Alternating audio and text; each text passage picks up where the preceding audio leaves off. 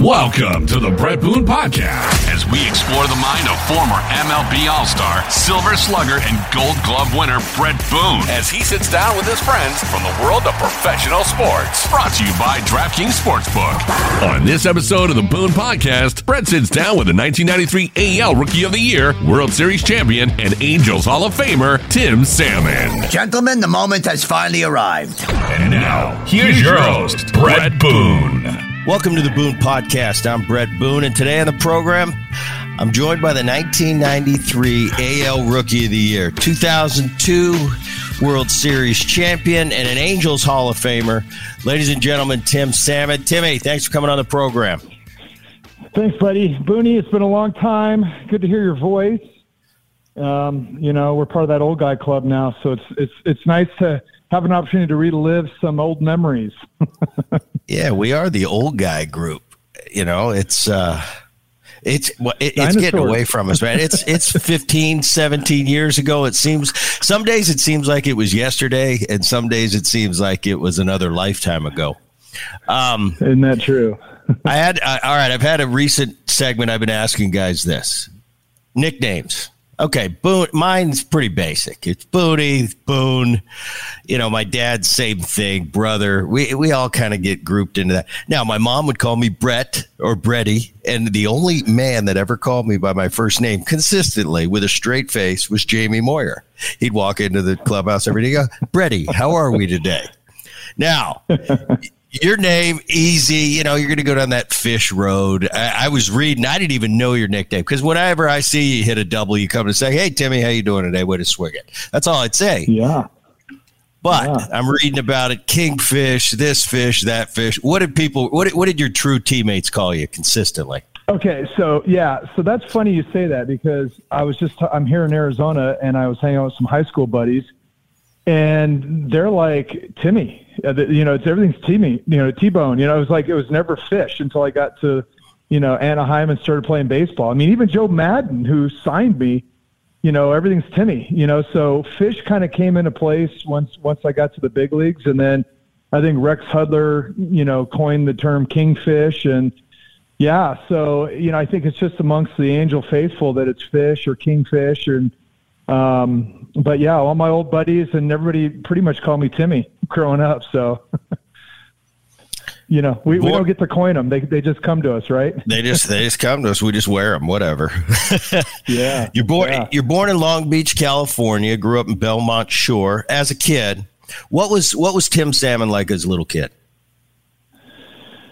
Well, bouncing around Belmont Shore, I mean, it was a different day. I mean, you left at sunup and you came home at sundown, and I strolled the beaches and the bays and, picked mussels and fished and just, got into trouble as a kid and, or I guess was looking for it. But, that's my early memories there, played Little League Baseball for the first time and, played for the Belmont Cups football team. But, it was, football, baseball, soccer, basketball, whatever was in season. And that was pretty much, that followed me. I moved around. I mean, I moved to Arizona or to Texas and then Arizona. And so, kept that schedule year round and then all the way through high school. So it really wasn't, baseball only until I got to college.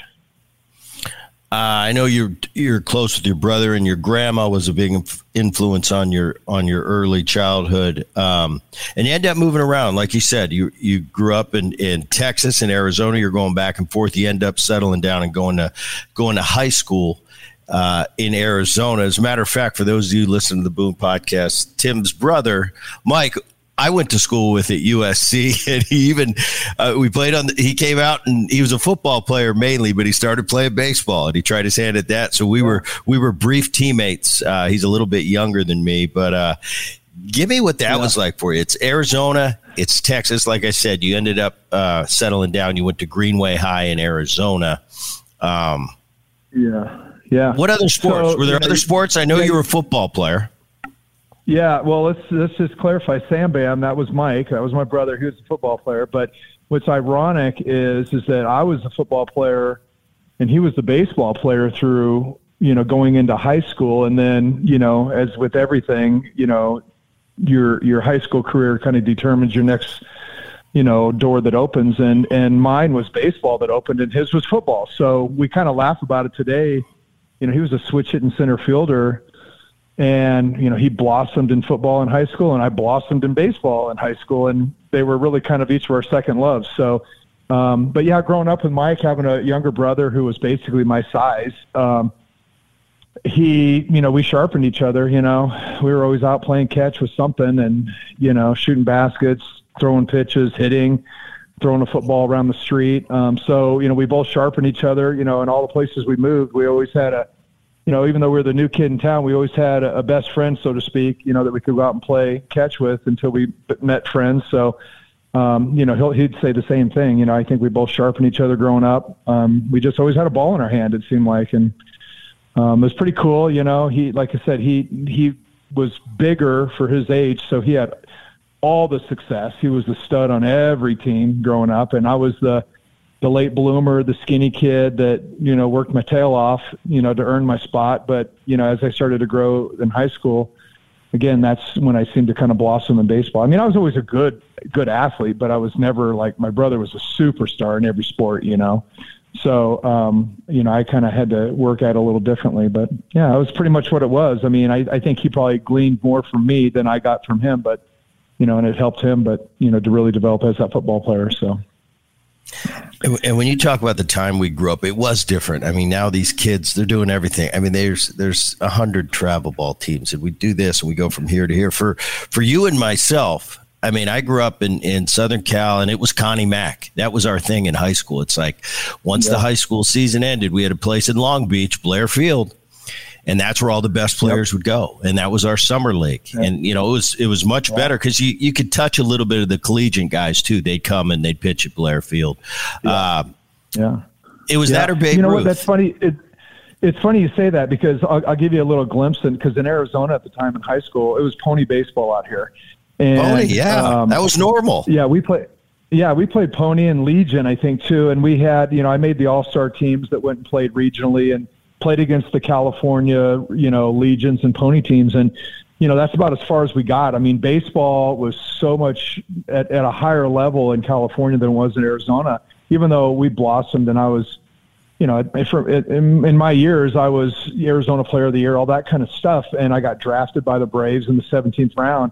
But I'll never forget my scout telling me, he's like, look, you're a big fish in a small pond over here, no pun intended. But, he was like, hey, in California, the talent is just so much different, and that was really eye-opening. I was like, really? It's like that much better? I mean, seriously. But, but when I would go and play in the regional tournaments, we'd get a glimpse, and it was like, it seemed like every team coming out of California, they were all men with mustaches. That's what we always laughed about, It's like, it was serious, But yeah, that's exactly kind of what you're saying. I mean, you guys had a bigger pool of talent than we did here in Arizona. You mentioned you were drafted by the Braves. You ended up going to Grand Canyon. Was it ever an option for you? Did you ever think about when you got that call on draft day? Or were you just because of the round? I mean, for me, it wasn't an option. I was a 29th round pick with the Twins out of high school. Yeah. I was upset and moped around for a couple of days that how could they take me so low? Don't they know I'm the greatest player in the world? And that's how I thought back then. I ended up going to USC. It was the best thing that could happen to me. I think I needed that. Some guys are ready for it right out of high school. I think the maturation process for me in college really helped me further on in life. But, you were a little different, a little lower. You were a higher round pick than I was. So did it ever cross your mind, or were you, once you made that decision to go to college, you were going? Yeah. So let me tell you this. So I was growing up in Arizona. The only baseball I watched was Cubs on WGN and WTBS, the Braves. So I was a huge Braves fan. So when the Braves drafted me, they were comparing me to Dale Murphy. But my scout that came, Bob Wadsworth, an old scout. And I remember him well. Okay, so you know him. All right, so Bob sat at my dinner, at my table, and, he did the whole thing, the whole spiel. He told me where I was going to be going. He, gave me a little organizational playbook. I was so excited. He offered me $15,000. I was going to buy my first car, and I was off to the races until he took his hat off and he set it aside and he said, all right, I'm not representing the Atlanta Braves right now. Do not sign this contract. He goes, you're not ready to play pro ball. He goes, go to Grand Canyon College. Got a great program there. You need to mature. You need to grow. You'll be better off in 3 years. Please do not sign this contract that I brought to the table. So wow. I was shocked. I was really blown away. I was like, I'm off to play pro ball, whatever that means. I had no clue. And he was right. It was I wasn't ready. I mean, now that we all know what the minor leagues is like, I wouldn't have been ready. And I did. I developed and I grew, went to Grand Canyon. And, a little side note there too. I was recruited by U of A all year. And at the very end, Jim Wing, they talked to me and said that they weren't going to be able to offer me anything because they just won't come off the national championship. They'd taken Kevin Long, the outfielder the year before, and they just felt like, they didn't need another outfielder, and, they could go get blue chippers outside the state, and that was their decision. So I was really bummed because that class was, JT Snow and, Hoffman and, Zenter. I mean, there were so many great players, young players in that U of A team. But guess what? I got to come into Grand Canyon and play as a freshman and develop for 3 years, while those guys probably didn't get their playing time until their sophomores and junior years. So it was a better move for me. But isn't it funny? You look back at opportunities you thought that you missed out on, ended up being the blessing in disguise, right? It's so weird you say that because I have a similar U of A story. And you said Wing. I remember Wing, I think, was he the pitching coach? There was Kendall, there was Stitt, and then Wing. Yeah, so there was the three of them. Stitt was the guy recruiting me. I was the same way. They started sending me letters when I was a sophomore. And you know how you just kind of, you get back then, it wasn't like they sign now. They're signing kids freshmen in high school to play 4 years later. For us, it was different. It was you kind of waited till that senior year and take a trip. I had a similar experience. There was a guy, and it's so weird because you mentioned Wadsworth. The guy I went to U of A, they told me, Jerry Kendall sat me down. He goes, Brett, you're full ride. We're not going to be able to offer you that because we're offering a kid by the name of Tom Reddington, who also Bob Wadsworth at 87 had drafted. He took your contract. I mean, we're going to give him the full ride. And I was so angry. Anyway, fast forward, he was like a third-round pick. He ended up signing. Then they came back to me late, and I was already like, no, I'm going to USC. You guys dogged me. So interesting how all these names come together so quickly. But I think you make a great point about, and now we're dads. And like you mentioned, we're that older generation. And we see these kids making decisions about where they're going to go to school. And I remember – my own son, he was getting recruited back east, and, he was a very smart kid, and he had the opportunity to go to Princeton. And he's weighing it out. He's like, Dad, would you go here or would you go to Northwestern? And I said, well, let's break it down, bud. I said, Northwestern, as a freshman, are you going to go and play? He said, I probably won't start as a freshman. I said, at Princeton, are you going to play? He said, I got a good chance to start. I said, well, to me, that's a no-brainer. You got the better education, as good an education as you get, and you're going to play. A lot of these kids, they get fixated on that Division I got to play for the best college. But if this is your passion, this is what you want to do long-term and take your shot at it, you got to be on the field. Pick the best college for you, what you can handle academically, but you got to be on the field. So if it's going to a little bit of a lesser athletic college to get on the field, I always tell them, to me, it's a no-brainer because you want to do both. You got to get your studies in, but at the same time, it does you no good if you're at the number one Division I baseball college in the country and you don't play till your junior year. It's kind of 2 years have been lost there. So that's interesting. You made that decision and ended up being the greatest thing for you at Grand Canyon. Yeah. That's exactly it. And I'm a high school coach right now, and it's a smaller school, but nonetheless, I still get 2 or 3 kids that can go off and play. And, that's always the biggest thing. They want to go play here locally at Grand Canyon or somewhere. And I'm like, they're probably going to let you walk on at best. And, why would you want to do that? Go play at that D3 school out of state where you can keep playing if you truly want to play baseball. And I've had scouts tell me too, I mean, it's your greatest years of development are 18 through 21. And if you're sitting on the bench, you're not developing. And I don't care what you say, you miss that freshman and sophomore year on the bench. those are key years of development. And so I think, in my case, it was fortunate for me because doors were shut. I didn't have another option. Given the option, I probably would have chosen the other, which might have, maybe we're not here talking today. So, I didn't have the option, thankfully. It was, that was presented to me that way. And, it all worked out. So 1989, you get drafted by the Angels, and pretty cool thing. And I always, when I have someone on the program that played their entire career with one organization, I always think it's not only is it unique, but I think it's kind of cool. 89, you sign with the Angels, and you'll retire with the Angels years and years later. Your third round pick, you sign, you're off to the minor leagues. I don't get to see you for a couple years, but you go to the Northwest League. In 1990, I think you're an A-ball and you get hit in the face. I didn't know about that until I was reading up on Timmy Salmon. But take me through those first couple years for you pro ball wise, and how was that adjustment?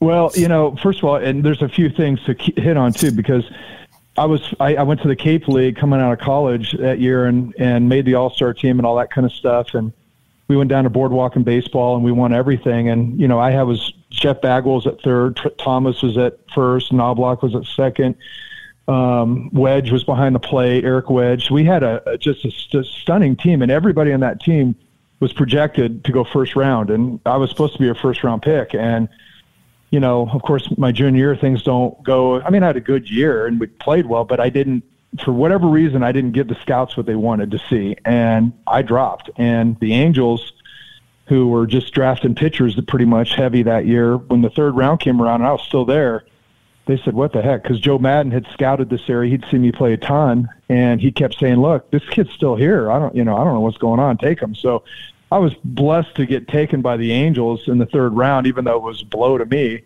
that I went that late. But, it really worked out great being with the Angels, being, spring training's here.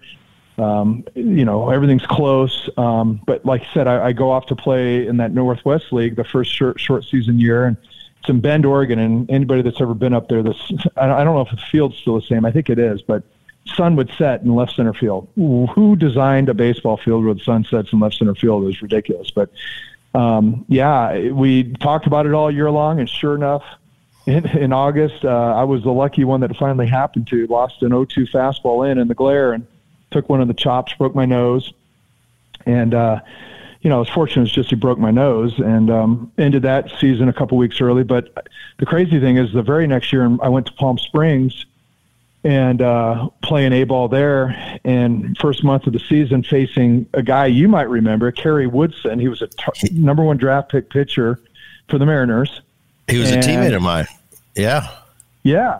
He had a really good fastball, 95-ish, and he threw one. He had me 0-2, and he was throwing 0-2 up and in to get me off the plate. And I'm learning how to hit a slider, which is what you have to do. You got to stay in there a little longer. It was the perfect storm, and I caught another one in the face and broke my jaw. So that one really knocked me out for most of that season. I was wired up for, I think, 6 to 8 weeks or something, and then came back and finished that summer in Double-A for like the last week or two. And so my first 2 years did not start off well. I took them in the chops both times, and I think there was some speculation whether I was going to be able to get back on the horse, but thank the good Lord I did, and I was able to resume my career. And that was it. That was tough those first couple of years for sure. You went to Midland. You hit 23 homers, and Midland's a tough place to hit. When I was with the A's, our Double-A was in Midland, and I'd show up there and I'd watch BP every day, and that wind just howling in, and then you didn't know it'd blow one way or the other. But it's not the easiest place to hit. You had a pretty good year. You hit 245, but the next year is the one where we meet. I'm in Calgary in that PCL. You're in Edmonton. And I remember that year. I think you ended up being minor league player of the year. But I remember that was the talk. And we had a pretty good league. I think Piazza ended up coming up.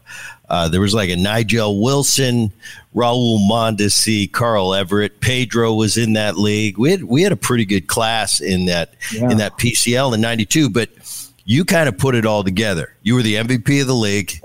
And when Tim Salmon came to town, it's like, you got to be careful with Salmon. I remember Piazza. I think that year he got called up about midway. And I remember I had no idea who Mike Piazza was. And I remember Albuquerque came to town to Calgary, and he got like 9 hits in 3 games. And he had just been called up from AA. And everybody, he left us going, who the hell is that guy? You know, at the time it was like, oh, that's what's his name's nephew or something, or his godfather, you know, Lasorda. We're like, wow, that guy can hit, man. But what do you remember about that league or about that year? You had, you hit 347, 29, 105. So you'd finally put it all together. I think we got called up around the same time, August. In the middle of August, we both went to the big leagues. And I remember always watching Tim Salmon because that year, I had a good year at AAA. I didn't have the year you had, but I was hitting around 320. And it seems like the guys you play against, and when you get called up at a similar time, you're kind of watching each other. Because I remember I went to the big leagues, and I thought I was going to continue to kill it. And it was a month or 6 weeks of humble pie for me. And I'm looking over, well, Salmon was better than me this year, and he struggled too. So it made me feel a little bit better. When you got that first call up, how was it? Because obviously the expectations were huge for you. Yeah. Well, that whole experience in AAA, like I said, it comes together. That's what you're hoping for in prospects, right? You're hoping for that year where everything kind of comes together and it's your breakout year. And I was having a great season all year long, but the Angels were adamant, and the Angels were going nowhere, right? I mean, they were terrible, but they were adamant in keeping me down there all year long. They wanted me to finish the season so that I felt like when they called me up, there was no going back. And again, that was, you look back in hindsight and go, wow, that was awesome because, they could have called me up, to save a struggling team in the big leagues and back in July, and I could have been on the yo-yo and, struggled for half a season. And then, who knows, but, to go up at the end of the year after a full season, I think they finally called me up because they wanted me to win the Triple Crown, and Troy Neal had me beat by like 3 percentage points going into like the last week of August, and they sat him. Because I figured, they wanted him to win the A's wanted him to, the organizations want to have their prospects, right, that do things, and they wanted him to win the batting title.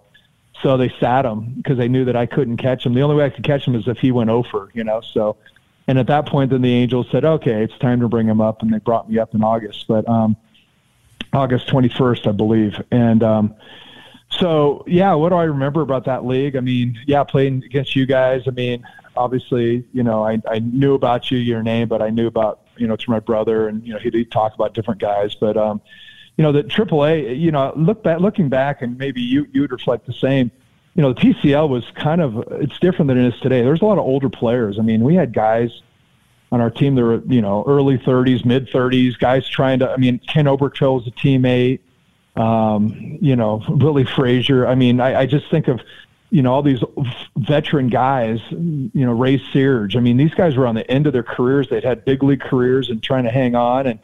And what I thought was cool about that in hindsight was you really got to understand the mindset of the veteran guy, the older players that have been there, the stories, just the tutelage of, being with these guys and playing against them. And the league it was really kind of an off-speed league, I thought. I mean, I learned to hit the off-speed pitch. I mean, the slider, that. The slider's the great equalizer. And I saw so many of them in that year that I figured out how to hit it and really learned to feast on it. And that was really, carried me in my career that, the slider was the pitch that I loved to hit. I mean, you would trust your hands on the fastball, but the slider, man, I hunted it. And, that was something I learned in AAA in that league. So I thought it was just a fantastic, kind of foundational stepping stone into the big leagues in that era. I think today, when you watch today's game, the kids don't have near the understanding of how to hit off-speed pitches. And I think it's because they get rushed so fast, and you really don't see those veteran guys sticking around in the minor leagues, living on off-speed, cutting the corners, pitching backwards, to where you learn how to develop that part of your game. And so what you're seeing in the big leagues is why the curveball is such a big deal, is that nobody knows how to hit the off-speed pitch because they never really were groomed hitting it. It's all been, I figure it's like, kids, like when we were in A-ball and AA, it was all fastballs. You really didn't start seeing off-speed stuff till you got to AAA. And I just think that's a miss in the game. The guys just don't see that. But yeah, getting up to the big leagues was awesome. Just like everybody, you come up for that cup of coffee the last month of the September call up, and it's awesome. It's cool. It's wide-eyed, and, but you struggle. You take your lumps, and, but I knew in my situation coming into spring training the next year that they were going young, and, we were all going to get an opportunity, myself, Damian Easley, JT Snow, Chad Curtis, D. Sorcina. I mean, look around our club. It was all going to be young, and we were just going to give a chance. We were all going to be given a chance to, to figure it out and play. So came up in the right time and a right situation with the right organization for me. Chili was on that team. I'm thinking of the veterans on that team. Chuck Finley, Langer. So, we had a veteran pitching staff. Jimmy Abbott. Sure. Chili was he was probably the only senior on that lineup. But, it was. We had a good team, good group of veterans, but a lot of young players that made it comfortable for us young players that were there. So, 1993, you win Rookie of the Year. You hit 31 homers in 95. You hit 283. And I remember the year before, there were certain criteria when you got called up. You couldn't go past, I think it was 129 at bats to be eligible as a rookie the next year.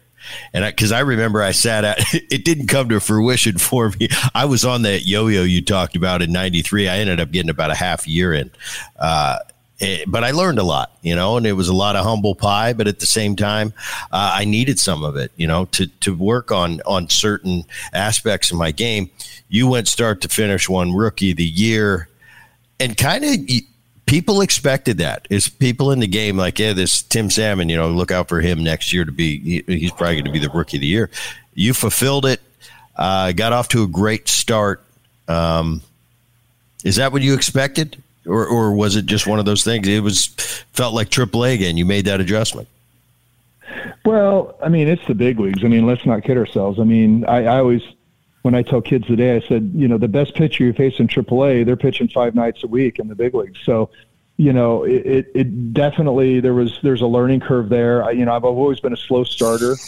So the Aprils and Mays, even then, were not great, and it's compounded for a lot of reasons, but I think the biggest thing is that it's the big leagues and learning how to play in the big leagues and really learning how to think ahead. Whatever you're doing today, there's a team scouting you. When you play them in a week, that team's going to be scouting you, looking at what you did today, and trying to stay ahead of the curve. Okay, hey, they're hey, I was hitting the ball away. Okay, this next team's going to be pitching me in. Okay, well, then I need to anticipate that and be ready for it. Or, they're going to go off speed.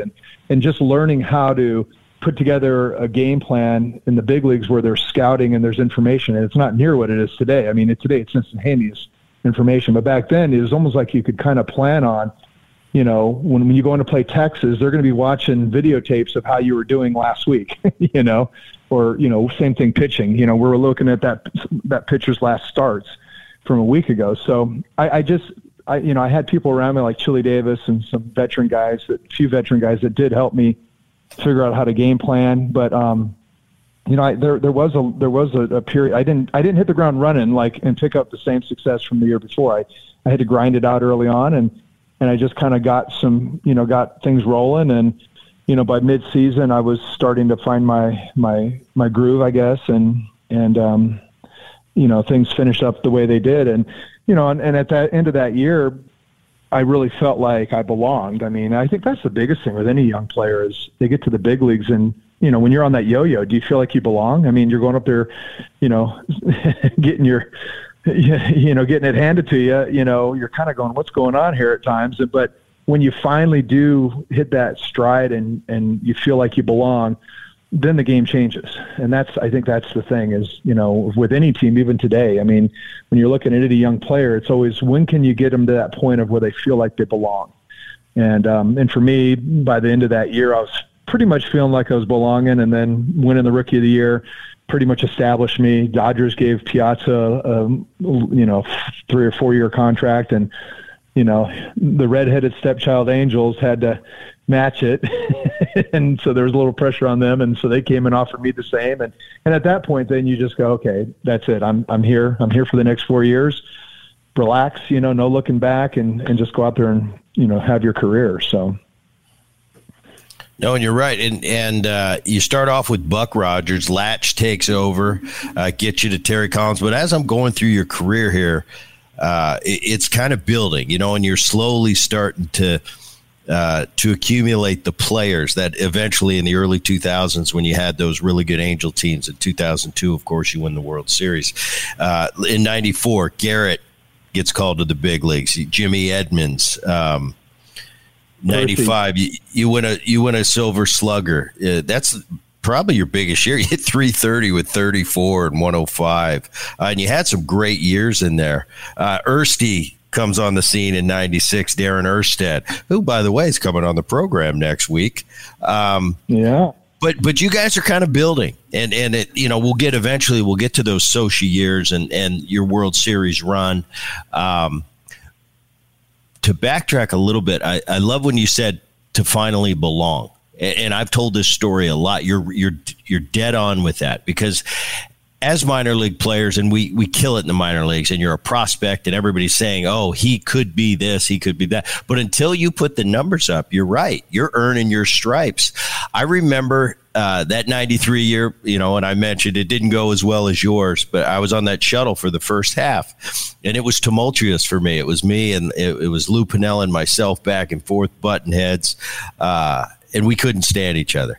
And today, one of my favorite men of all time and my favorite manager, but he taught me some tough lessons. And I remember late in that season, we were playing in Minnesota. The Mariners were out of it. And in about the sixth inning, it was a blowout.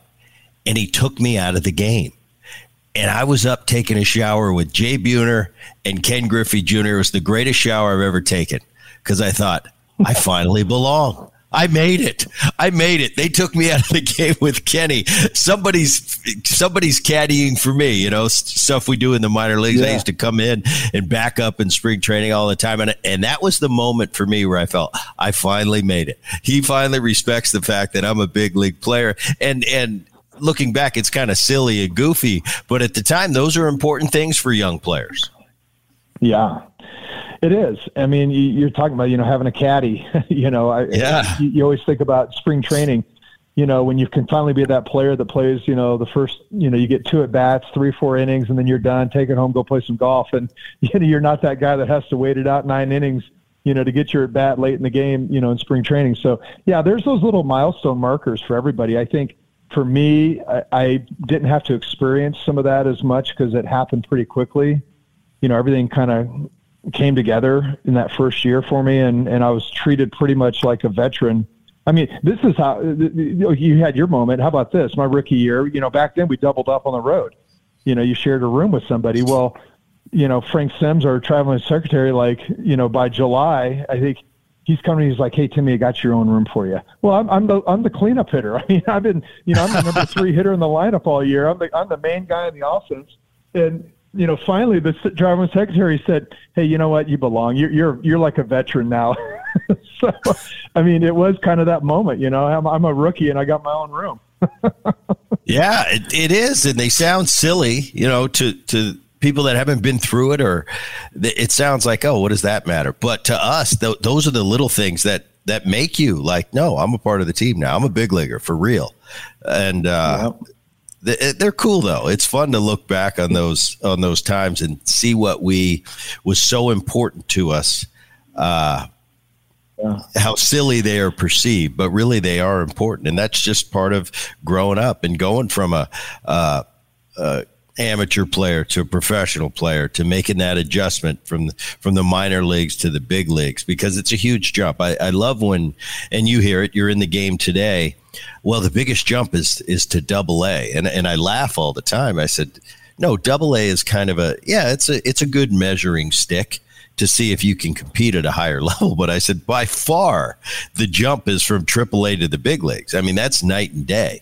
Remember, in AAA, there's always a player on the other team. Hey, he's a really good player. Well, when you get to the big leagues, even on the worst teams in the big leagues, everybody at every position is as good as that best player on the other team in the minor leagues. Yeah. And that's the whole difference.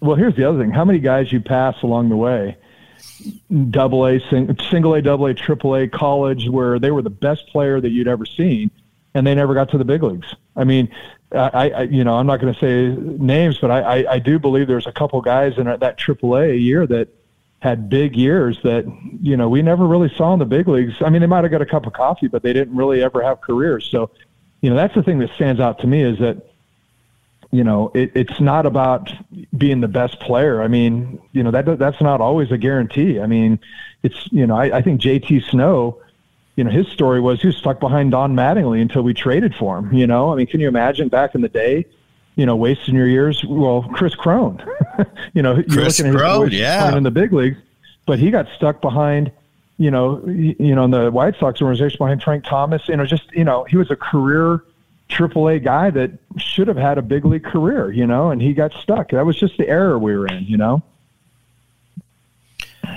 2000, Mike Scioscia comes on the scene, and I'd been playing over in the National League, so I was with the Reds from 94 to 98, and then a couple stops in Atlanta, San Diego, back to the American League, and that's what I remember, those Angels teams and the great Angel teams you were on. Scioscia takes over in 2000. Did the culture there change when he took over? Because as an opponent, I always looked at you guys, and I've talked to a lot of your teammates. Garrett, who I've had on the program, we talked about it. The one thing in those early 2000s, and what a great division we were in, the American League West. We were the kind of the class of baseball back then with the A's, the Mariners, and the Angels.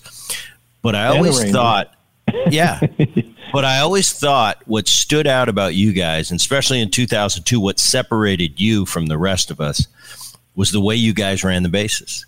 And I remember coming into Anaheim, or you coming into Safeco Field, now T-Mobile, and we'd have our meetings like we always have. All right, what are we going to do? And I'd always say, guys, these guys are different. They run in your face. They go first to third. Sean Figgins, who to this day makes me twitch. We used to play infield in with a runner on third, and Sean Figgins would be on third, and I knew he was going to run on a ground ball. And we're not used to, as fielders, having guys run in our face like that. We think, no, when the infield in, you're going to respect it. Well, your teams, you would run, and I had to field it cleanly, make a good transfer, and throw a strike to get them with the infield in. That's just how you guys played the game, and I thought it separated you guys from the rest. That was a little intangible that other teams didn't do. And I used to say these outfielders, are known for having these great arms. I said, when you run in their face, that's because they're used to you respecting their arm. You run in their face all the time, you'll be amazed at how inaccurate these guys' arms are when you're constantly putting the pressure on them. Just speak to it a little bit. And Scioscia, what he brought in, did he change the culture in Anaheim? Well, for sure he did. And he came in on the heels of Terry Collins, and we had a huge blow up with that situation. And so we had, very volatile coaches. I mean, great minds, Terry Collins, Larry Boa, Rod Cruz on that team. I think George Hendrick. We had some great baseball people that had played at the highest levels and done well, but they just, it's kind of like having too many A-type personalities in a room. You just can't have that. And Soch comes along, and he's very much A-type, but he came in with this philosophy of check your ego in at the door. We're all pulling on the same side of the rope. We don't play the veteran game, rookie veteran game, because guess what? Tonight at 7:00, I need that rookie to play like a veteran. And so what do we need to do to make him feel comfortable? There was none of that. He really brought a team together. Our spring training morning meetings were always classic. Something you always look forward to. A lot of fun, a lot of getting to know players, a lot of introductions, and it wasn't just the guys that were going to make the team to Anaheim. It was, guys, that spring training, bringing a lot of guys, your single A prospects, double A, triple A guys. Soch wants every guy in the organization to start feeling comfortable with the big league culture, because he knows, as we all know now too, that he was going to pull 10 to 15 of those guys up. And when they come, he wants them to be able to hit the ground running. So, there was very much a transparency between the big leagues and the triple A and double A rosters and, with the guys, feeling comfortable. So he really was all about culture. He was creating culture is what he was doing. As far as the style of play, it was in your face, push the limit, push the envelope, let's be smart, let's not be, running indiscriminately, but, hey, let's talk about situations to push the envelope and do it. We had guys that could run. I mean, I was a big guy. I could run the bases great. I didn't steal, but I could run the bases really good. And, going first to third, it was like, push it every time, you stay away from your first and third, they'll make your first out or third out there, but, let's be smart about it and let's push the envelope as much as we can. And, Sean Figgins came, of course, we had Eckstein, you had Ersty, I mean, you had AK, you had guys that could run and could do it. So, he put together a team that fit his style of play and, guys that were good clubhouse guys. I mean, we just had our 20th anniversary to the World Series this year, and we all got together again, and it was just great. It's like picking up where you left off, and very much a blue collar team. I mean, there was no cliques. Pitchers and hitters, all got along. Nobody, that's the thing. We didn't have that one superstar. I mean, in my mind, to me, Garrett Anderson's a superstar, but he wasn't a superstar in the in the sense that like a Bonds or some of the guys around the league. We had good players. We had talented players. But everybody had a blue collar mentality and blinders on and, grind it out, kind of a mentality and one pitch at a time.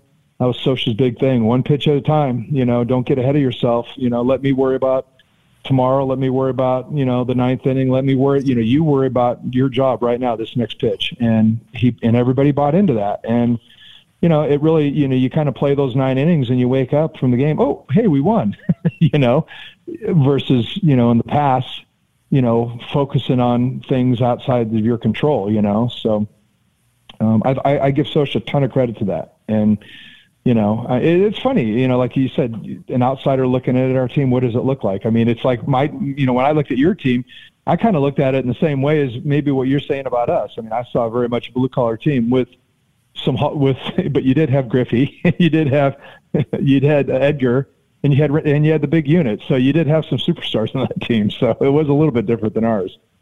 That 2002 season, I remember, with the Mariners coming off that crazy 2001 year we had, we started off the same way, and we were hot, and we were leading that division by a lot. And I remember just you guys just stalking us, and then you wore us down and you caught us in the end. I remember coming into Anaheim late in the season, and it was kind of on the line, like you and the A's just came out. You just had these unbelievable runs, and you caught us. And I remember going in, and it was a big series. I think we had to sweep you, and you ended up either beating us 2 out of 3 or sweeping us.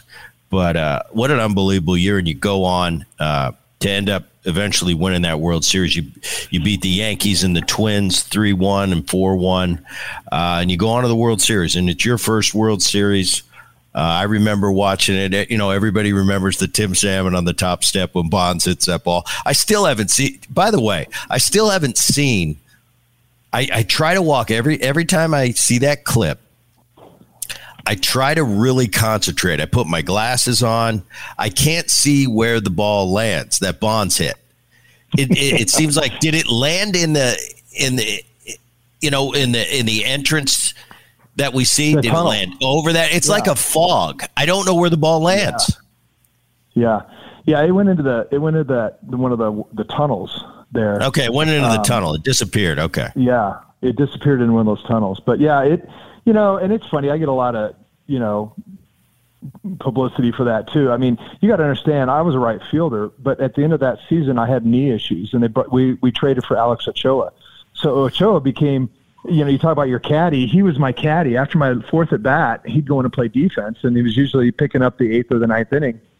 And in that situation, I'm on the bench now watching things, and I'm used to guys like Bonds hitting balls over my head. Well, I'm watching a guy like this from the sideline now hitting it, and I'm literally thinking to myself, that is the furthest ball I've ever seen hit from this vantage point. But also, I'm trying to imagine from right field, like, like, yeah, balls don't go that far. Like, back in the day, they didn't really, today they fly. Let's call it what it is. But back in the day, you hit it 40 rows back into a tunnel. That was a bomb, especially if a guy like Trey Percival, right? I mean, throwing, gas versus gas, right? I mean, so all those things came to play in that series. But yeah, I had a front row seat to watching the most ultimate matchup, Percy and his fastball against Bonds and his prolificness, or whatever you want to call it. And I probably on this program, I talk about Bonds too much, but I was always in awe of him. During that stretch, It's like people don't realize, unless you were there watching him play, it was just a different level of player. I try to explain it to my son or people of his age. When they ask about Bonds, I said, well, he was so much better than the second best player I saw. It wasn't even fair. I mean, it was almost like he was playing softball and the rest of us were playing big league baseball. I don't know. That's how I looked at it, but yeah. Well, I do agree. talk. Yeah, it's almost kind of like, that senior going down and playing in a freshman game, or that college player, I mean, you saw those discrepancies in talent at the lower levels of your development, but you never saw it in the big leagues until Bonds came along. And so I agree completely. I mean, he was, a man among boys. I mean, he was playing a different game than the rest of us. He's making 95 look like it's 75, and everybody else is struggling to hit it. So I agree with you completely on that. Game 2, you hit 2 home runs. What do you remember? That was a great series. You guys ended up winning it all, and I could only imagine. I was fortunate enough to go to one World Series. I ended up losing, but winning the whole thing. We're in the middle right now of the playoff run, and I say it all the time. I watch those guys that are standing at the end and hoisting that trophy, and it's such a cool thing. I never got to do it, and so many great players that I played with never got to win a World Series. It's just a testament to how special it is and how hard it is to win a World Series. You got to do it. Take me through 2002, winning it, and the parade and everything that comes along with it. Yeah, well, a couple things. I mean, this I never made an all-star team, and I probably had a few years I should have, but never did. And more than a few. I look back on it now. And I go, what's that? No, I said more than a few times you should have made an all-star team. Oh, yeah. You're giving you some accolades. I look at it now. I watch all-star. I look at all-star lineups and games. And I go, how many all-stars there would trade 20 all-stars for one World Series ring? I mean, I'm like, hey, that's great. I've got fulfillment in life. I got a World Series ring. I don't need an all-star ring, right, or all-star appearance. But nonetheless, that series was. I think what was great about that series, because it was kind of the David versus Goliath in a sense. I mean, you had Bonds and the whole Bonds mystique and all that stuff that went with it. And, here we are, the Angels, the wild card team, the second, behind the A's, behind Moneyball and all that. We're the team that we're an afterthought, and, we were a bunch of grinders. I mean, in its own way, maybe a little bit like Philly is right now. Kind of rose up from the ashes and grinded it all the way through the season to get in, and they're making a run. They're hitting their peak at the right time. We were kind of that team. We didn't really have the superstar. I mean, we had Gloss and GA, who those were great players in the game, but they weren't superstars. We didn't have that. Jared Washburn was our ace. Frankie Rodriguez had just got called up in September. We know him today as a superstar, but back then he was an unknown. He was a kid that nobody could figure out. It was like, what the heck is this for real? And but we had a team that when we all reflected. I mean, in 7 games, well, even throughout the whole playoffs, I mean, there were different heroes every series. I mean, it wasn't the same guys carrying the team. AK 3 home runs on to win the championship series against the Yankees, that he hits, the Twins. He hits the 3 home runs against the Twins. Glosser, had the big series against the Yankees. But to get to the World Series and do it, I had my big night, Game 2. I carried the torch that night. And Gloss had his glory, time. Ersty had his big hit. Spezio had his huge hit. Fulmer was consistent. David Eckstein was in the middle of every rally, it seemed like. Garrett Anderson really didn't do much until Game 7, and he cleared the bases with, driving in the winning run. Everybody on that roster kind of had their moments. Sean Wooten, Benji Gill coming off the bench kind of had their moments. The bullpen was, it was five and dive was kind of a moniker back then. But you know what? In our terms, it was like, no, we wanted five and divers. We didn't want our starters to go beyond five, right? Because, we had Percy and Frankie Rodriguez and Scott Shields and Brendan Donnelly and Ben Weber, Scott Schoenweiss. Heck, we were just looking to get us through five so we can get to our bullpen, because we won with our bullpen that year. We had 40 something come from behind wins that year, and it was all because of our bullpen, keeping us in the game and allowing our offense to pick back into it. So, and then here's another thing too, is, you're watching it right now.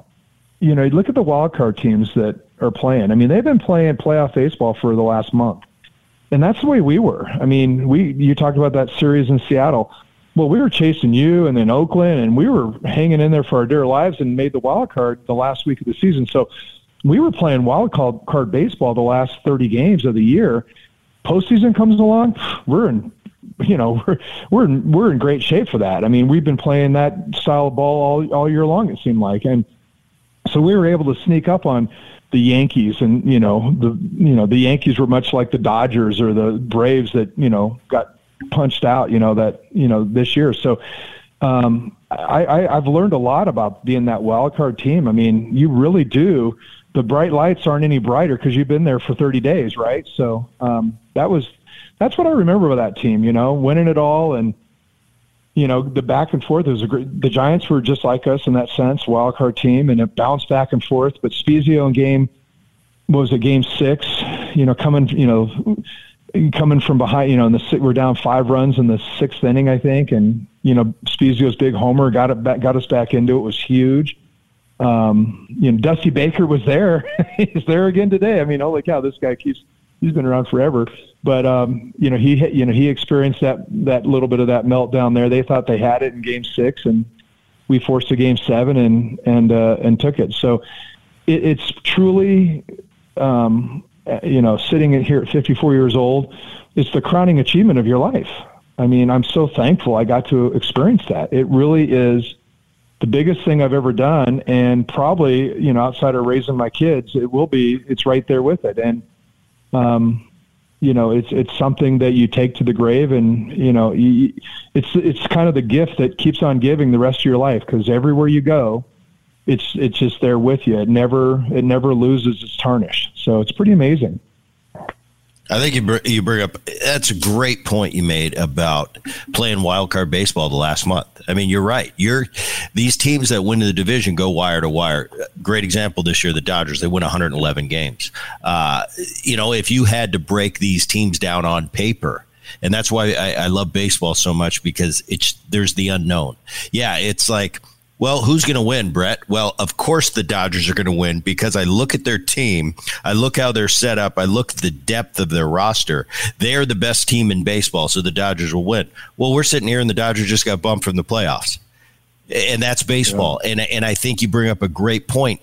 These teams that have been grinded just to make the postseason, it's like they get to the postseason, they're like, hey, guys, welcome to the show. We've been doing this for a while. We got a little bit more experience than you with it. So, dive in. Maybe your talent will override our experience now. But I think you make a great point. And I've never thought about it that way. It's like, yeah, the wild card, they had to fight to get there. So they've been playing that playoff caliber baseball while the other teams are kind of waiting for the tournament to start. You've been in that tournament for a while. I think that's a great point.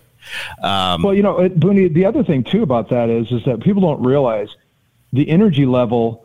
There's 2 energy. The season energy level, even in the big games, is at it's kind of like the volumes, like at a 7. When you get to the postseason, it's beyond 10. It's like maxed out every single game, and that kind of it's, you got to take a step back for a second and like, whoa, let me gather myself here. Boone, I played in some huge games in my whole career, but I tell you what, my first at bat in the World Series facing Jason Smith, it was so intense The crowd was so intense. I stood in the box and my knees were visibly shaking so much that it distracted me from my at bat. I was like, just try to keep my knees still. Can people see it? I was so thinking about my knees shaking that I couldn't focus on the pitch. And I struck out. And I was just like, I'm walking back to the dugout going, okay, what the hell just happened? I mean, how am I not in control of my emotions right now? I mean, this is so off the charts energy-wise right now. Like, okay, I'm shocked that I'm responding this way. And again, okay, it took me a couple innings and getting used to that and being able to respond. But again, that's playoff baseball from the beginning, and that's why the guys like the Dodgers who coasted in basically into the playoffs, they've never had that intense game until the first game of the playoffs. And, can some guys respond? Yeah, maybe for some guys it takes a little bit of a few more at-bats, a few more innings on the mound to harness those emotions and be able to get to where you normally perform. And some guys just can't do it. And that's what it's all about, is harnessing those emotions, because that energy is so extreme. And I think that goes for all sports. I think that's the difference maker. You go to a playoff game in any sport, it's so much different than the regular season. Without a doubt. And I got to go to, I was in 3 postseasons. 2 of them we went on to the ALCS and the NLCS, and then 1 I got to go to the World Series. So I had for only being in the postseason 3 of the years I played, I had a decent sample size because we advanced all 3 times. But you're right, it is different than the regular season, and we play in some big regular season games. I always talk about the year, and it didn't matter how long or how much time I had in the big leagues. It seemed like, and I don't know if this was the same for you, I remember spring training, the first game, and it didn't matter the year I was coming off. Great year, mediocre year. It didn't matter if I had 2 years in the big leagues or 12 years in the big leagues at the time. I wanted that first spring training game, no matter where it was. Just, I don't care if I get a hit. Just don't embarrass yourself. Don't chase 2 sliders 2 feet off the plate. Just you got to verify that, all right, I still got this. It's a new season. But as long as I'd come back, okay, but I still had the butterflies. And I could be a 10-year veteran. Oh, yeah. I had once I got that first spring training about out of the way, now it was spring training. Now let's get our work in. Opening day, always that first at bat. Hey, just get off to a good start. Doesn't necessarily need a hit. Just give me a solid at bat. Now we're off to the races. We got 162. But like you said, then you get to the postseason. A different level of butterflies, no matter if you've been there before or not. It's that anticipation. It's like, let's just get this thing rolling. And once you get into the series, it gets a little more comfortable. But you're right. It doesn't matter how much experience, how many times you've been there. I'll guarantee you, if we asked Derek Jeter, did you have the postseason butterflies? I'll guarantee he'd say, absolutely. They never went away because it's such an intense atmosphere. Yep. I always say, if you're not nervous, you're not ready. I got a question for you. Comfortable for 4. I went to recently. I went up to Anaheim, watched the Angels play about 3 weeks ago, and I had my daughter was there, and I forget who I took. One of my sons. So we're sitting in the crowd, and all of a sudden, 7th inning, Rally Monkey comes on. And as an opponent, I know I've talked to a couple of your teammates, and they couldn't stand the Rally Monkey after a while. But I'm telling you, as a Mariner coming to play the Angels, myself and Johnny Olerud used to sit out there when the Rally Monkey would come on, and we loved it. We would relish it and usually when the Rally Monkey's out, that's not good for the visiting team. But it was almost worth it to see if we could come. I'm like, I love when I loved him. I still love it to this day. I was videoing the Rally Monkey when I was at the game because I remember those times, and it just gave me a good feeling in those years. I know the home team doesn't necessarily love it. Give me your take on the Rally Monkey. Well, the only good thing about the Rally Monkey is it got Anaheim fans, which Southern California fans are a little different than East Coast Yankee fans, right? But at least it got them fired up and gave us a little bit more of an edge than we were used to. That's to me what I would credit the Rally Monkey for. That stretch for us in 2002, that Rally Monkey came out, and, and of course, we were playing better, so the fans would stick around a little longer. But the Rally Monkey really energized the fans. And, I didn't really pay much attention to the antics that were going on the big screen or anything like that. You knew it was the sound, the music, what is it? What's that? It's the Will Smith jump around, or what, I don't know, something like that. That's what got the fans energized.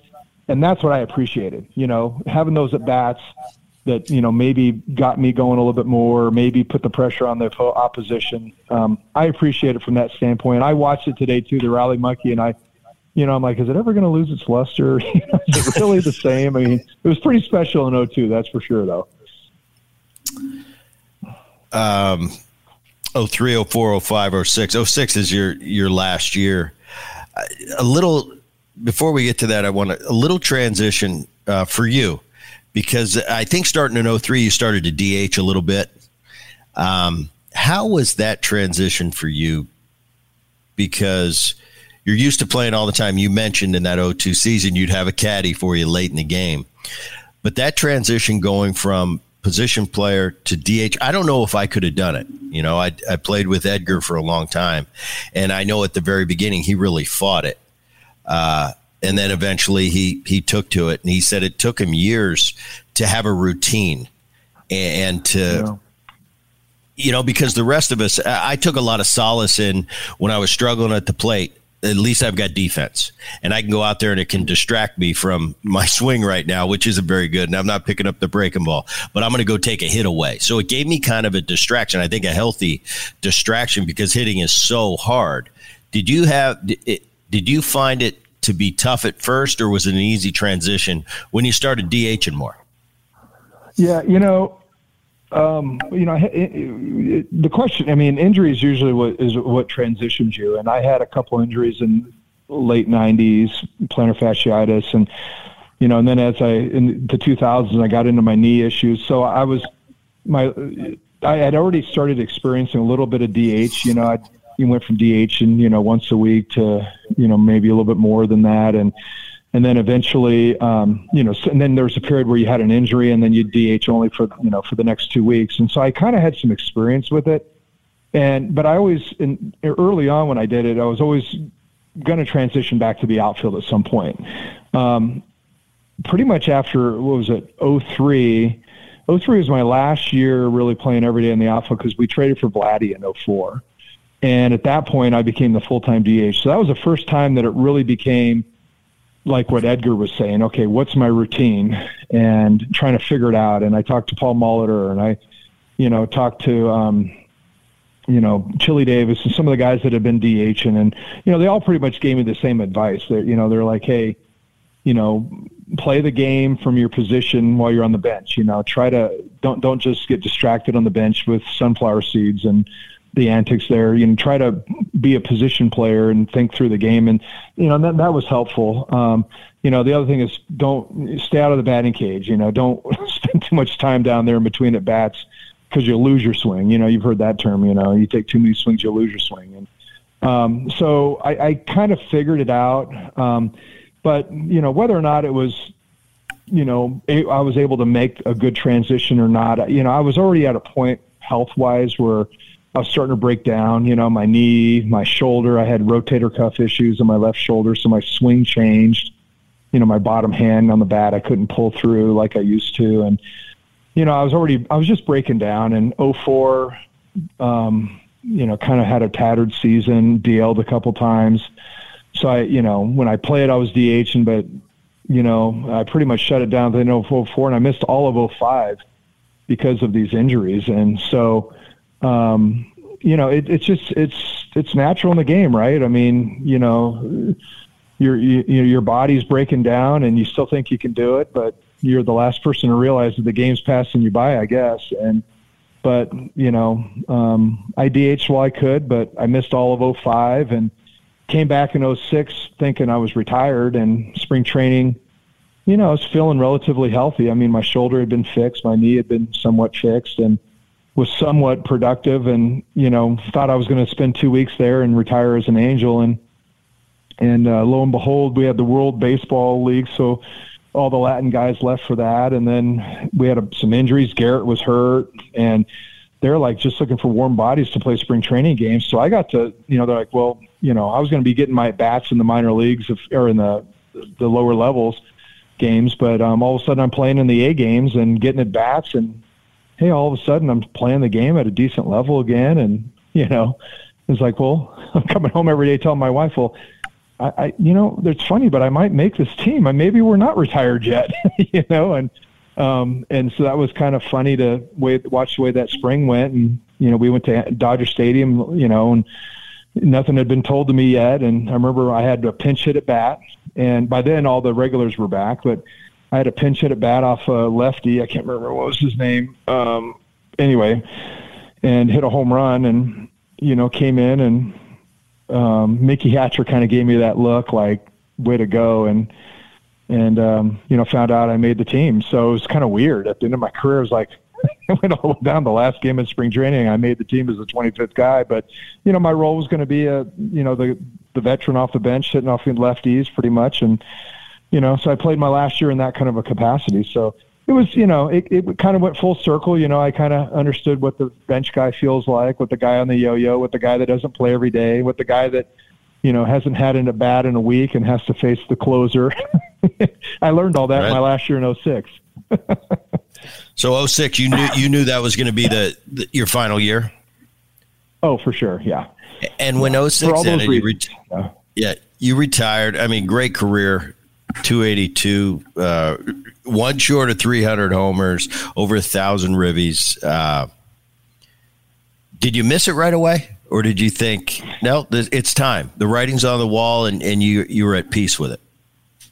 I was at peace, totally. I mean, I was thankful. Gary DiSarcina always told me, he said, Fish, nobody gets to ride off in the sunset in this game. I had heard that for years. And, I kind of did. I got to ride off in the sunset under my terms. And I was thankful for that. I mean, after 04 being hurt, what it's like playing hurt. The game sucks. I mean, you're spending more time getting ready to get on the field than you were to play the game, and you couldn't focus. And 04 was really terrible. I mean, and then 05 being out of it and getting a taste of retirement and coaching Little League and all that kind of stuff. I'm like, yeah, I'm ready to be home. And then coming back in 06, like I say, the way it started out was just a formality to retire me in an Angel uniform.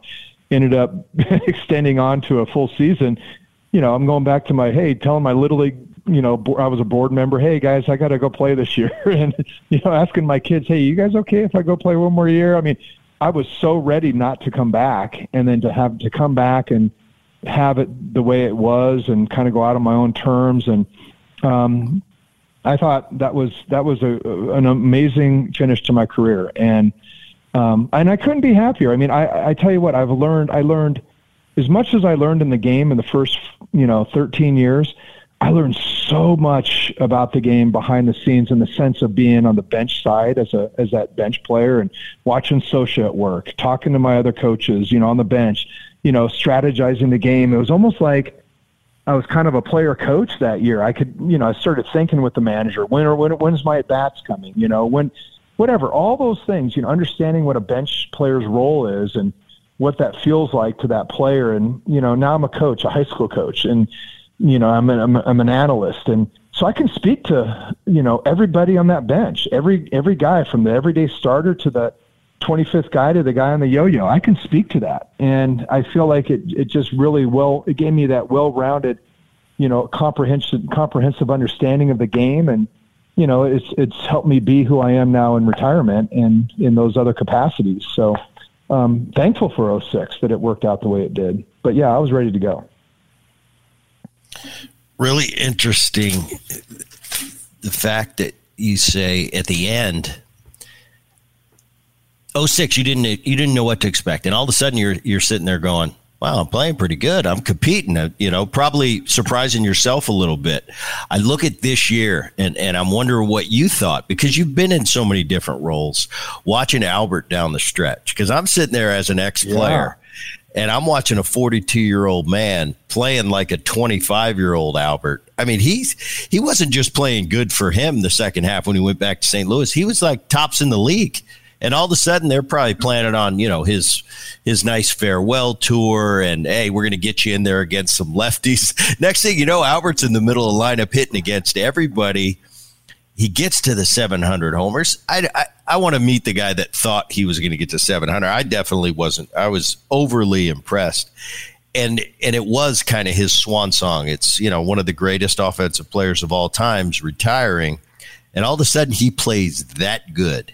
I mean, Timmy, I don't know if you were watching. He's hitting like bombs the other way and watching them at 42. Yeah. That doesn't usually happen. I wonder if it crossed his mind like, I can still play at a high level. Can I, but it's almost like you can't continue.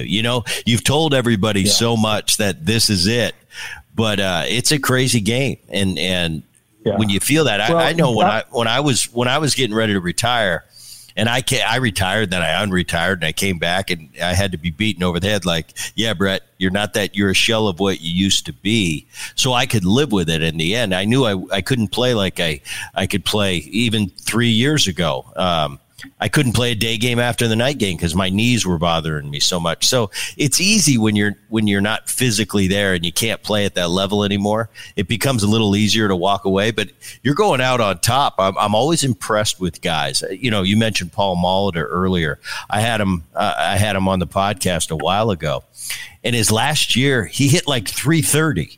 I said, how do you walk away from the game when you're that good of a hitter still? I couldn't imagine doing that. And he said, Brett, it was just time. It was time for me to go. Some guys know.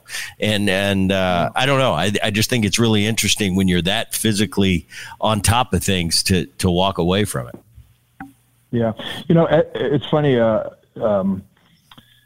Eduardo Perez, he was with you in Seattle, I think, in 2006. Or he was in Seattle. I don't know if you were there. He was in Seattle. Yeah, I was gone then. Yeah, I played with Eddie in Cincinnati. He was a teammate of mine. Okay, yeah. So I'd known Eddie early on in his career coming up with the Angels, but we were talking one day by the cage, and he's like, Fish. He's like, man, he goes, you can stick around this game a long time doing what you're doing right now. Being like the Matt Stairs, the veteran coming off the bench facing the lefties, and I did pretty well doing that, but. To me, I was 38 years old. Like I said, I got a taste for retirement. I still understood my body. I mean, my body, it was kind of like Humpty Dumpty. I fell off the wall. I was in pieces. Dr. Yoakum put me back together. He didn't really put me back together to go resume my career. He was really more concerned with me being able to play golf twice a week, So I knew that, I could keep playing, but it was going to be even more of a cost on my knee, which was bone on bone, my shoulder, which was, barely holding together, I just knew that it was time to go so that I could get on and enjoy life with my family and my kids and do the things that, that I wanted to do. I mean, to stick around for 2 more years for what? To get over 300 homers? 299 is a better story, but, to hit 310, I mean, or, what am I sticking around for? To make a few more bucks. I mean, I'd made a lot of money. And so, it was the right time to leave for me. I watch Albert right now and I could understand this part of what he was going through, and that is there's a definitive end date, and that energizes you. And it's almost like your body is gathering every last ounce of energy, mental, physical, whatever it is, just to finish strong. He knew the ending date was coming. I knew the ending date was coming. So, for him to be able to say, oh my gosh, I finished so good, I'm going to come back and play next year. He might totally fall on his face next year because he's got motivation right now, Right. So I get where he was able to muster that last ounce of whatever it was down the stretch. And, he was feeding off the energy of the fans. I mean, it's so awesome being back in St. Louis for him to feed off that energy. So, yeah, I understand maybe where some of that came from, and I saw a lot of them here in Anaheim, but, there that down the stretch, it was pretty phenomenal, but I get it. You're playing in that playoff atmosphere. What do they say when you're in the playoffs? You never feel like your feet hit the ground when you're running, right? Like the energy has just lifted you. And I think Albert was very much that way down the stretch for the Cardinals. I already mentioned entire career as an Angel, very rare in today's game. But in 2015, you get that call. I think for Tim Salmon, start to finish, you were their star for a lot of years in the middle of that lineup. it was kind of probably, you already knew that, yeah, I'm going to be a Hall of Famer in the Angels Hall of Fame. But when you get that call, it's got to be special for you. You know, when the day finally comes, take me through that process. Yeah. Well, a couple things, you know, I still, even today, I feel like I'm, you know, Joe Madden was probably the latest link, but I mean, I go back to the 80s and I really understand the guys that played in the early 80s and the 70s. I know the history. I mean, how many Angel players playing today or guys that are around in my capacity could tell you about the history of the Angels. I mean, there's nobody on the team today that could tell you the history of the Angels. I mean, they don't know anything. I mean, I mentioned Chili Davis to one of the guys, and he's like, "Oh, I'm not sure I know who that is." You know, so that's where we're at with today's player. But I felt like, you know, I was that player that I knew so much of the history, so that when I look at the history and I look at the Don Baylors and the Gritches and the Senseis and the Carews and the Fergosis and the Ryans and, you know, Joe Rudy. I mean, when I hear those names and I go, oh my gosh, those guys are Hall of Famers. Those guys are like monsters in these are the Mount Rushmores of the game, and they were Angels, and you're going to put me with them? What? No way. You know, it's like, it didn't seem worthy. It's like, no, I had a good career. Great. I don't need this. Like, you know, I was very humbled with them coming to me and doing that. And what I didn't appreciate, and I think it's hard to appreciate as a player, is we make an impact on our fans. We make an impact on people around us that we don't sometimes understand or realize, or to the extent that it is. And what I see now as I'm doing my analyst job and I'm around the team and all that, that I had a really big impact on the community and on the fans. And it was just as much of that as it was for what I did on the field, that in the sense of making me a Hall of Famer, that's what it's about. I was a fan favorite, and there's guys that are Hall of Famers that their numbers get them there and they weren't fan favorites. But, you know, I had a good career, but I was a fan favorite, and the way I conducted myself off the field and on the field, and, you know, my interactions with the fans over the years and with the media and all that kind of stuff endeared me in that way that, you know, maybe lifted up the things that I didn't have statistically, and maybe in the eyes of people, you know, I don't know, I'm maybe getting offline here a little bit, but basically my version of Don Baylor and those guys were all these monsters of the game that did these heroic, amazing things. They were Hall of Famers, you know, from that standpoint. Yes, I did not match them, but I matched in the sense of being the organizational guy, the guy from, you know, cradle to grave, the fan favorite, all that other stuff. I understand why I am what I am there. It's still humbling. It's still amazing, you know, to know that you're alongside a guy like Nolan Ryan and, you know, some of these Carews, and yeah, it's special. It's special. I'm thankful for it. Never imagined it in you know, a million years. So, you know, I'll take it. It's humbling, but you know, it keeps me around. And like I said, I'm a team ambassador. I'm kind of that last link, you know, to the past, you know, going forward. And I hope that I can continue to be that and be around the club and in the capacities that I am now. So. Shoot, you came in, you talk about team history. You came in playing for the Cowboy. Gene Autry passed it on Autry. Yeah. And then you pass that on to Artie Moreno. There's talk of the Angels being sold. We won't get into that. Who knows if that's going to happen. But you're talking about being an – Let me tell you about Mr. Autry real quick, because that's a good point.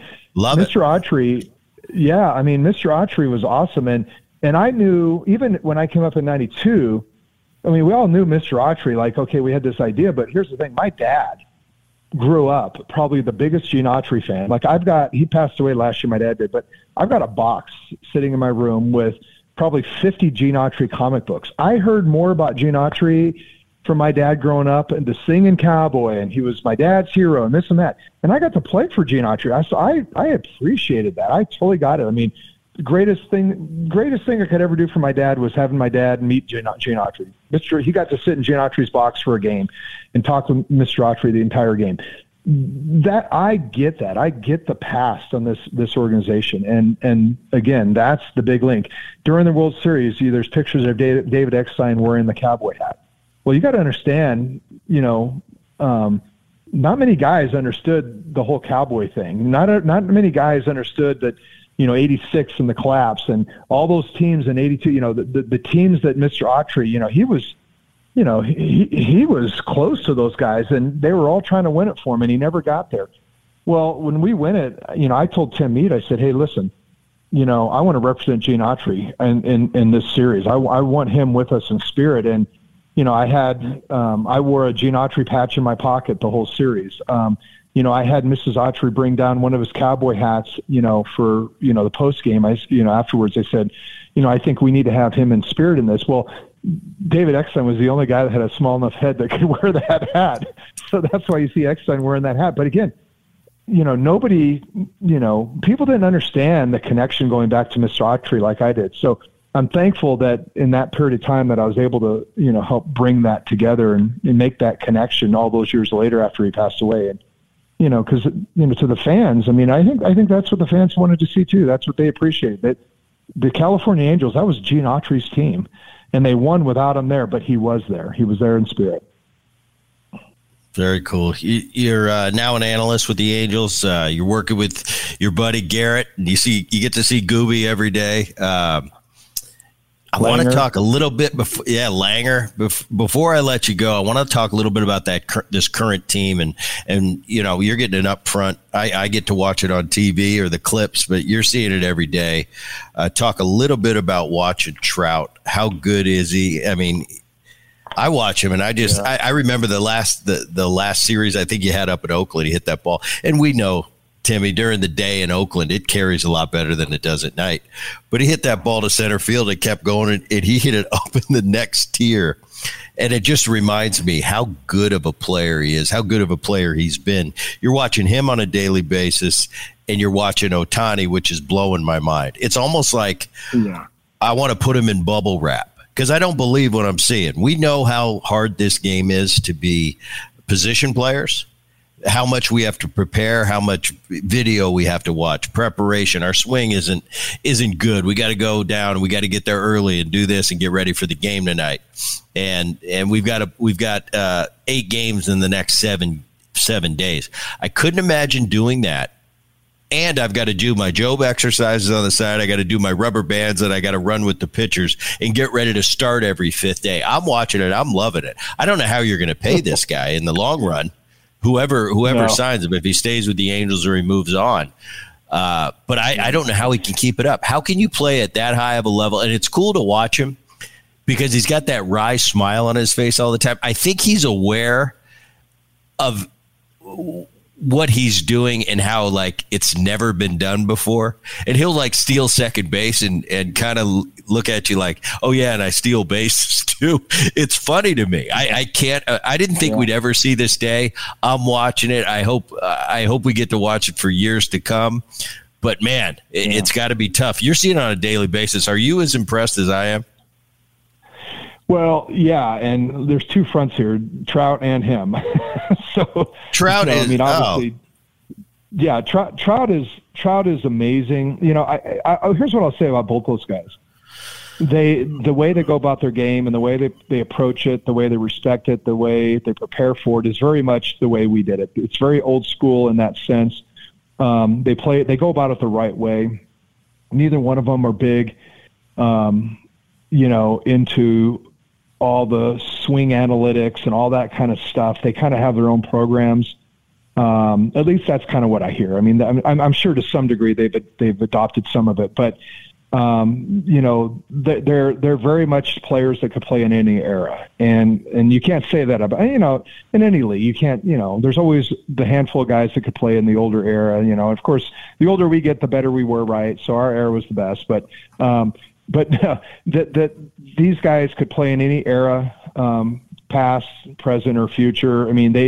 They know they understand the game of baseball at its essence, and they prepare in the ways to play it at that level. Trout's just phenomenal. Just he's so big and so strong, and he has such a great approach, and he's had that from the time he came up at 19. There's so much been said about him. We can move on from him. Ohtani, you're right. People don't appreciate. Listen, I can appreciate what Aaron Judge did this year. Aaron Judge is phenomenal. Great. Had a career year. But Ohtani should have won 20 games this year. If the Angels aren't as bad as they were for a stretch offensively, he wins 20 games. He might be the league leader in that. He has an ERA in the 2s. He has the strikeouts, the innings. He goes out there. He had the big games against the big teams. And then, by the way, he hits in those games, and, he doesn't miss a beat. He breaks up double plays. He beats out double plays while he's going to the mound. He runs the bases and then takes a glove and goes straight to the mound. And then the next day he picks up and he's a DH, and he usually hits a home run. What he does is truly confounding. I mean, I've said it before that he's playing the game like we all played it back in Little League when we were 10 years old. That lasts till you're maybe 10, 11, 12, maybe some into high school, but usually after high school, it's done, right? And this guy, he's not just an average player.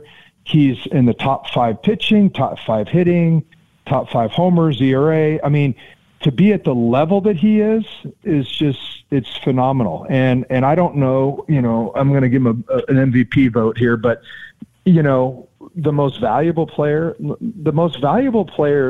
to the game is Shohei Ohtani. Shohei Ohtani, he transcends continents. He's talked about on the other side of the world. Major League Baseball's brand reaches every corner of the planet because of Shohei Ohtani. Other sports come out and talk about him. It's Shohei Ohtani. So we're talking about the most valuable player. He is doing Judge great. Judge passed a home run total that has already been passed. Maybe not in the American League, but great. Shohei Ohtani is rewriting record books. I mean, this isn't, it's not, Babe Ruth is way in the rearview mirror here. I mean, he's rewriting the record books. He's setting records that will never be broken ever, ever, ever, ever in this game. There's no way. There's no way somebody's going to go out there and hit 35 homers and win 16 games and do what he did. That to me is so special and so beyond comprehension that if he was playing for the Yankees, there would be no other story in the game of baseball all season long. It just happened. I agree, and it's not because I think what Aaron Judge done this year on that Yankee team on the big stage. The way he's handled himself, I've been most impressed with. Jeter for years. I always used to say, if there was a PR 101, Derek Jeter should teach the course, because I think he handled himself like a pro his entire career. That's what made Derek Jeter. Not necessarily all the World Series he went to, all the games, but the fact that how he handled himself. I watch Aaron Judge, same thing. I mean, what a pro! What an unbelievable year he's had. But I don't care if he hits 80 home runs. Shohei Ohtani, it begins and ends. And I've said that from midseason. I said, as long as Shohei remains healthy, there's no other choice. Nobody has ever come close to doing, like you mentioned, Judge, he broke the American League record. That's great. Shohei Ohtani is breaking records. No one's even close to doing what he's doing. Not even close. So I'm with you. Right. He's setting him. And no one's even close. It's not like, well, this guy this one year did this. No one can even talk to him about what he's doing right now. So for me, it's a no-brainer. I don't know if you and myself, we might be in the minority because we don't have a true vote. But I don't even think it's close. Yeah. And that takes, like I said, it takes nothing away from Aaron Judge's year. It's not his fault that we've got an absolute freak of nature doing things that no other human's ever done before. It's like, and this might be a terrible analogy, he's playing quarterback and middle linebacker. Maybe that's not fair, but that's the closest thing I can come up with. Yeah, Tom Brady's a middle linebacker on a defense that stuff. Right. And by the way, I'm an all-pro at both positions. Yeah. And if you need me, I'll run a kickback for you. And you want me to hold for extra points, I'll hold. Yeah. Yeah. It's definitely he's definitely in a class by himself. And I say the same too. I mean, Judge had a phenomenal year, and I agree with you 100%. Everything that he's done, it's New York, to be able to do it in New York, and from PR standpoint and all that, he handled himself great. And it isn't, to me, I guess the frustration comes in as a former player for the Angels, is that we've always kind of had to scratch and claw for any kind of national attention, right? And here you have Ohtani, who is, it's West Coast. There's just such an East Coast bias, I guess is what I'm saying. There's such an East Coast bias. And if Ohtani was doing this in pinstripes or, Red Sox or anything back there where they saw it regularly, it would be talked about so much more than it is. And because it's West Coast and it's the Angels and they're losing and they're, there's all these other storylines, it gets lost in there, but hey, I mean, Ohtani, there was a point when we played the Dodgers, and it would look like a B game in spring training, like that travel roster where you have one veteran on the team representing. That was Ohtani. He was the only veteran in the lineup playing the Dodgers in a packed house. And it's like, are you kidding me? I mean, this guy is a superstar. He doesn't, he doesn't do any of the superstar things like duck guys or not play here or not. He clocks in and clocks out every single day. He busts his butt. You never see him, you never get on him about his effort. You never see that big lull, like, oh my gosh, he just threw 110 pitches the night before and went 8 innings and his legs are tired, and you see him, jogging or having bad at bats the next day. He never did that. And that to me is what is so phenomenal. And that's what makes him special. Tim Salmon, I appreciate it, man. This was a pleasure. It was a lot of fun catching up. We're the old guys going down memory lane, but what a career. Yeah. Angels Hall of Famer. Awesome. Tell your brother hi. And what we do each and every Boone podcast, at the end of the podcast, is we kick it back to the voice of the podcast. That voice is Dan Levy. Dan? That's going to do it for the Brett Boone Podcast. My name is Dan Levy, the technical director, producer, voice of the Boone Podcast. EP, executive producer, Rich Herrera, digital. All gets uploaded by Liz Landry. Do us a favor, share the Boone Podcast. Neighbors and friends and all those that love sports, make sure you subscribe. Never miss an episode. And while you're at it, give us a 5-star rating and share your feelings about the podcast by leaving a review on whatever platform you listen to the show. For all of us here on the Boone Podcast, he is Brett Boone. You can find him on social media at TheBoone29. I'm Dan Levy, BASS On Air. That is Base On Air, all of my social medias. Thanks for listening. We'll do it again soon. Have a great one.